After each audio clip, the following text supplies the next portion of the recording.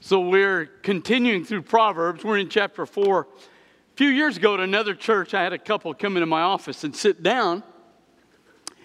And they said to me, look, we want to raise our children in freedom.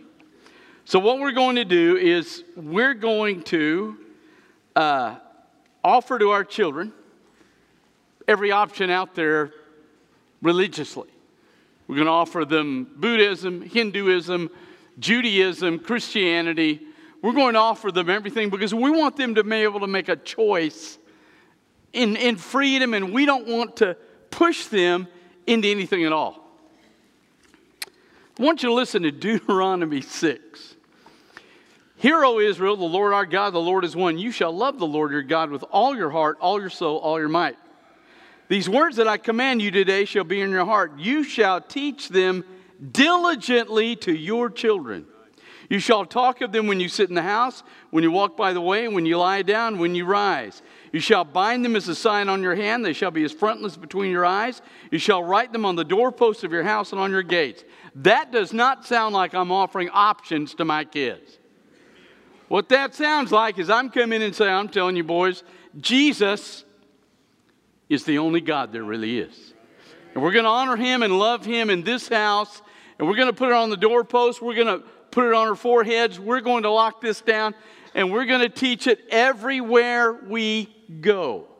So, when you come to the book of Proverbs, it's great in that we've already looked at the fact that it says to the parent, one of the things we've seen is your job is to walk toward Jesus. You're not going to be perfect, but you're going to maintain a consistent direction.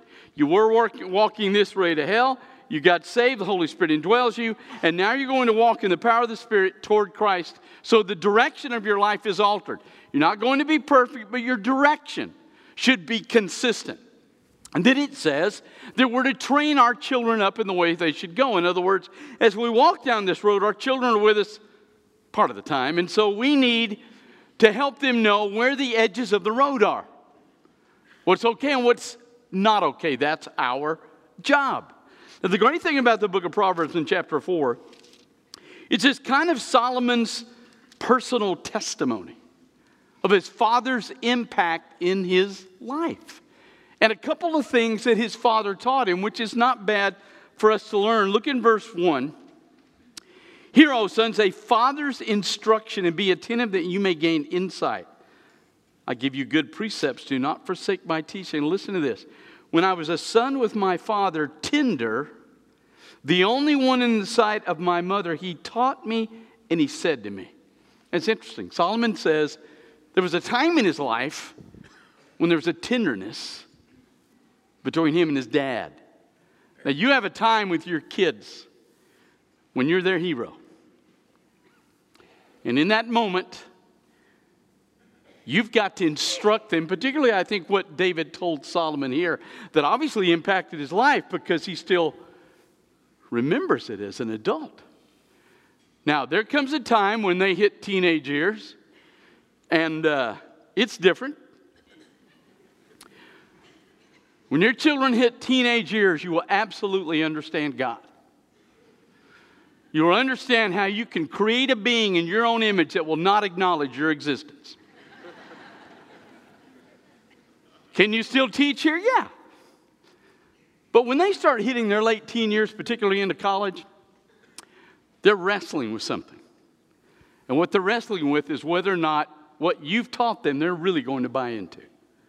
They're making a shift from it being your faith in the family to being their faith in their life. And they're going to struggle some, but you've got to do that. Then when they marry and they get out, your teaching days are over. You may teach them in conversation.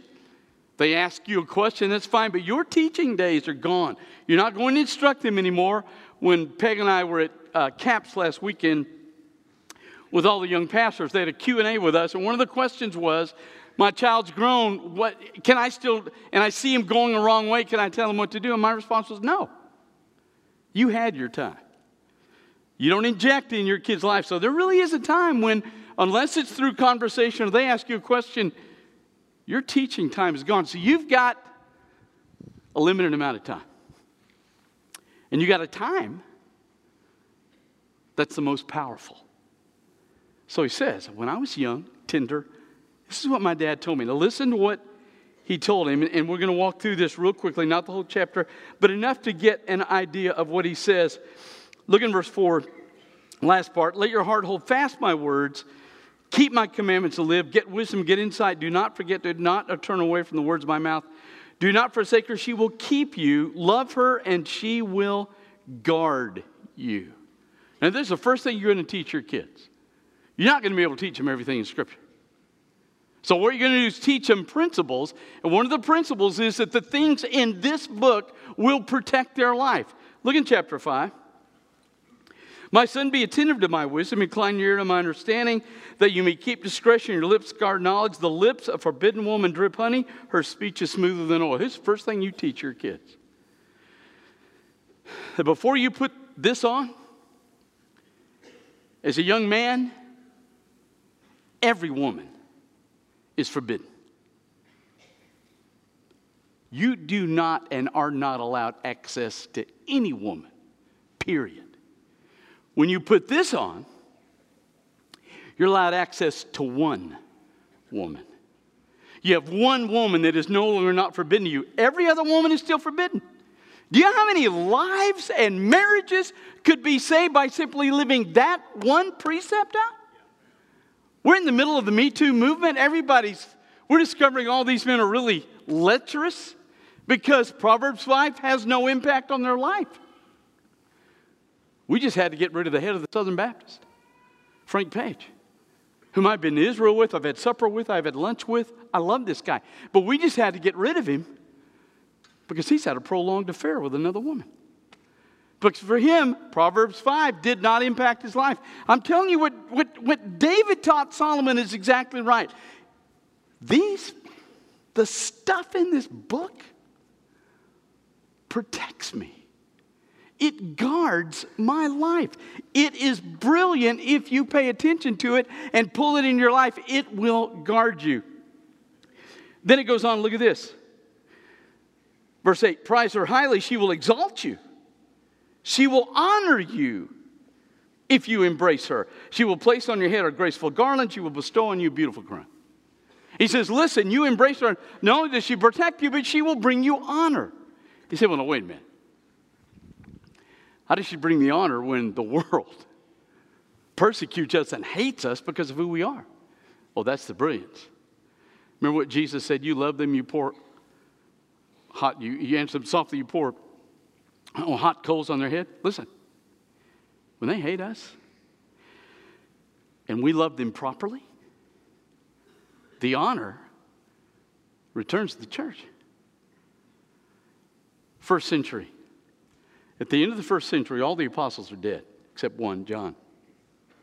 He's the only guy that doesn't die a violent death. But about the time he dies, the Roman Empire says, we've had enough of these Christians. They hated us for two reasons, remember? We were cannibals. We ate the flesh and drank the blood of Jesus. We were atheists because one of them believed in one God. So the Roman government had it. They began to systematically persecute us, created the catacombs, all sorts of issues arose. But in a couple hundred years, the Roman emperor made Christianity the official religion of the Roman Empire. Now, how did that happen? Because the government finally realized how wonderful, absolutely true. Do you know why he switched that? Do you know who demanded that our persecution stop? It was the Roman populace. The Roman populace actually, over a period of time, went to the Roman government and said, you need to leave these Christians alone. They're the best people in our neighborhood. They pay their taxes. They love us. They stay inside their homes. They honor their families. They don't stray. They've loved us even in the middle of our attack on them. They're the best people in our neighborhood. You're killing off the best people. And the populace demanded that the Roman government stop killing us. It's an amazing truth. Even in the middle of persecution, we live this out. We do it right. God places honor on our life if He honors us. Luke 2 says Jesus increased in favor and stature with God and man. There is no stature with man unless that stature is true with the Father. I incorporate these things. He blesses me. He brings honor. Look at this. Verse 10. Hear, my son, accept my words, that the years of your life may be many. Verse 12. When you walk, your step will not be hampered. If you run, you will not stumble. You're going to teach your children two things, okay? You're going to teach them Psalm 139, and you're going to teach them Jeremiah 1. You're going to teach them that before they were born, God had a plan for them, and that according to Psalm 139, He's got a set number of days for them to live out that plan. You can't extend those days, but you can shorten those days. My first funeral, I was in seminary. It was my last semester. I'd just taken church in Oakwood, Texas, and no cell phones in that day. So finally the phone rang. Somebody came and got me, and I called back to a lady in my church, and she said, I need you to come down to a funeral. My 17-year-old son got drunk, has flipped the car, and he's dead. And I need you to come down and do the funeral. So I went down. Proverbs 20. Wine is a mocker, strong drink is raging. Whoever is deceived thereby is not wise. He didn't do that. He ignored it. I did the funeral. But the curious thing was, the father, the mom was a great godly Christian. The dad was kind of the town thug. He'd been shot 5 different times and was a tremendous drunk. And I'll never forget, he stood at the casket while we buried his child, and he began to scream out in this small church, I taught you better, I taught you better. No. He did exactly what you taught him. Ladies and gentlemen, you have a responsibility to teach your children that they stay away from the things that are going to cut them short. Now, before you get on me, let me tell you something. I grew up Baptist. That's all I know. I had a lady ask me the other day, why do you pound Baptist so hard? Because it's the only thing I know. I don't pound Methodist because I don't really know what they do. I know what we do. And I know we have issues. And I'm telling you, I grew up hearing the same sermon over and over, and one sermon I never heard. All my life. And it affected me deeply. Because I didn't violate one and violated the other. All my life I heard in Baptist church, right, that you must never drink alcohol. It's what I heard my whole life. So it's what I preached. It's what I believed. It's what I locked down. Read the scripture. It has verses like Proverbs 21. Wine is a mocker, strong drink is raging. So the idea is you fear it. You're careful with it. It bothers you. So you don't just go into it and imbibe. You watch it because it can deceive you like it did this kid. I get that. But the Bible never says anywhere that I cannot partake. It really does not say that. It's what I heard my whole life, but I always struggled examining the scriptures because it's not what the scriptures teach. What it does teach is you be careful. It's the reason I don't drink. I love Blue Bloods. Great show about the police being the right. But every night when they get home, Tom Selleck and his dad, they always have a little thing of bourbon that they take. And that's fine, unless you're Chris Osborne. I take it. I'll need a sip tonight. In about a month, I'll need 2 sips. In about 6 months, it won't be my choice. It will be the alcohol's choice whether or not I partake of it. So I'm careful. I'm fearful. So I don't drink at all because I know me. So all my life, I heard, if you drink, you're really just not spiritual. But you know what sermon I never heard? There's a sin that is always wrong. It's never okay. I never, in all my years growing up, ever heard a sermon about it. And I engaged in it. And it ultimately cost me a heart attack. I never, ever heard a sermon about gluttony.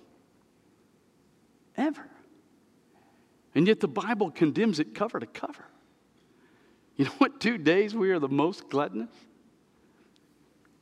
Christmas, His birth, and Thanksgiving, the day that ostensibly we thank God for what He's done for us. We're most gluttonous, a violation completely of Scripture. You ask any medical guy, what's causing the health crisis in America? And there's a crisis. But what's causing the crisis isn't so much the insurance company. What's causing the crisis is we overdrink, we smoke, and we overeat and we don't exercise.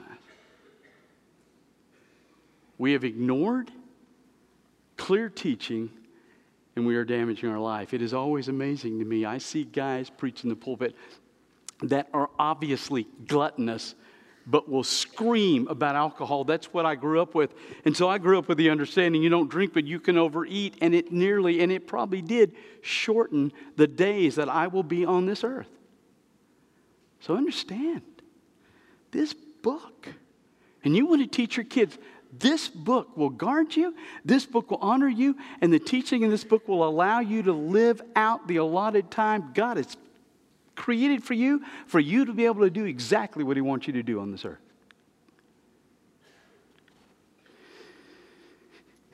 And then He says, look in verse 22. In verse 21, let them not escape from your sight, these words. Keep them within your heart, for they are life to those who find them and healing to all their flesh. You see this book? You want life, you want healing. It's not in a bottle, it's in these pages.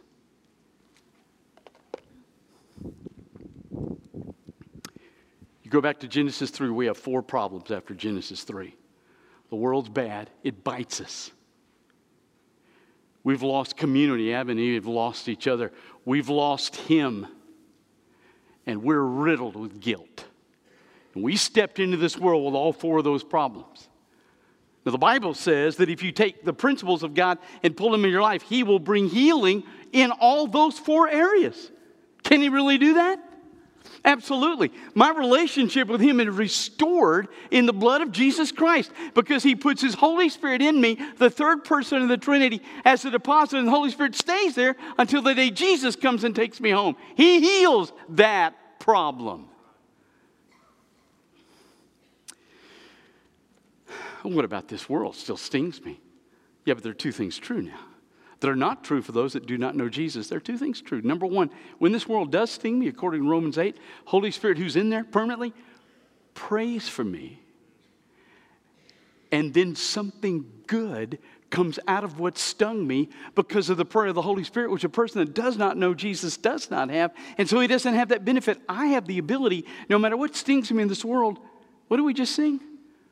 To overcome it through the prayers of the Holy Spirit in me. And then, when I die and get here, no more problems, no more mess, nothing ever bites me again. Satan's bound. I never see sin again. It's all fixed.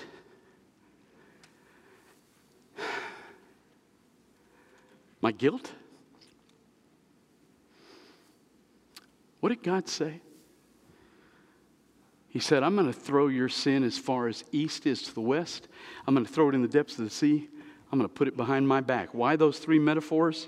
To tell you to quit living in it. If you have the blood of Jesus on your life, you have been and will be tomorrow totally forgiven of anything you've done or will do tomorrow. You're freed. I love the Greek word, aphemi, for forgiveness. It's used in John 4 when the woman at the well got so pumped she, Bible says, left her water pot, left or forgot, doesn't matter. That's the same Greek word that's used in 1 John 1:9 when it says if we confess our sins, He will forgive us our sins. He forgets it. He leaves them. He drops them. If you, listen to me, if you leave this room today with any guilt in your life, It's because you do not believe what God has said about your sin. It's done. What about community? Can he really create community? Well, let me tell you, he can do what Facebook can never do. A couple of weeks, even no matter what football team you root for. A couple of weeks ago, an Alabama fan baptized an Auburn graduate whose name is Baylor. I can't make that up. God can handle any community issues. You say, does it really work? Because we're racially divided today. You know, it worked in the hardest time ever in the history of this country. Worst division we ever had in the history of this country was Civil War. South fought for the right to secede so that we could own blacks.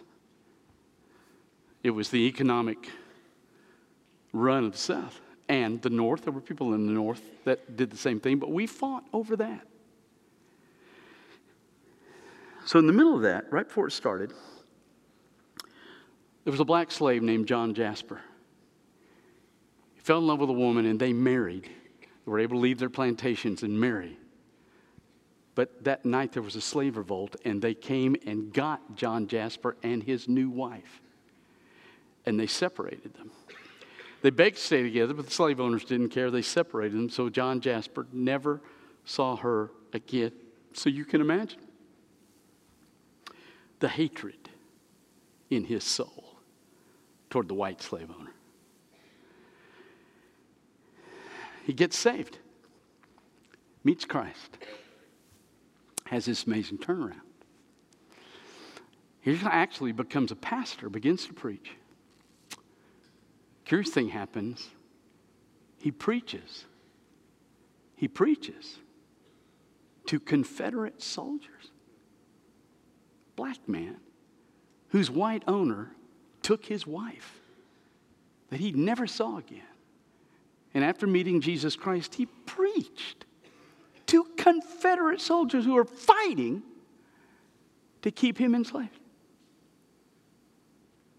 How does a man do that? After the war, he started a church in Richmond, Virginia. First capital was Montgomery, Alabama, but second capital of the Confederacy, Richmond, Virginia. He started a church there, 6th Mount Zion. Somebody asked him, were there 5 others? He said, no, we just like the name. Did he build community there? Black church, huge. 2,500 people attended. Probably the first mega church in America. There were a number of white people that came to the church. You say, how do you know that? Because we have a quote from him one Sunday and he said, hey, you white people, don't get in the way of the regular paying customers. Now, that's a pretty gutsy statement to say in Richmond, Virginia, right after the Civil War. But the whites came to his church, and he loved them and preached to them because the principles of Scripture in the person of Jesus Christ can change a man from the inside out. We're not going to change racism because we argue. We're going to change racism when Jesus changes us. That's it. So I don't care what government we put in office. You tell your children. You don't argue with them about whether or not the Bible's true, whether or not God's true. You tell them. In this house, Jesus is Lord. And in this house, we take this book. And then you show them in your life. It's guarded us. It's brought us honor. It's allowed us to live the period of time so we can do what God wants us to do. And we've been healed and given life through what this book says, rooted in the person of Jesus Christ. Let's pray. Father, heal us in every way we need to be healed. And Father, my bet is there are people here that are on the precipice of doing something really wrong and are on the precipice of wrecking everything in their life and home. Let them step back today, embrace your word, and Father, let them do it in a way that their children and even grandchildren will see who they are and see that this book works. Father, make that clear in all our lives. In Jesus Christ's name. With your heads bowed and your eyes closed. Staff and I are here. You need to pray, we'll be glad to pray with you. God's calling you to be a part of this fellowship. We want you to do that. And if you're here and you've never met Jesus, we had a baptism today, and we're fixing to have some more of people that are sharing with you. They have met him, and he's worth meeting. So as the Holy Spirit speaks to you this morning, you come.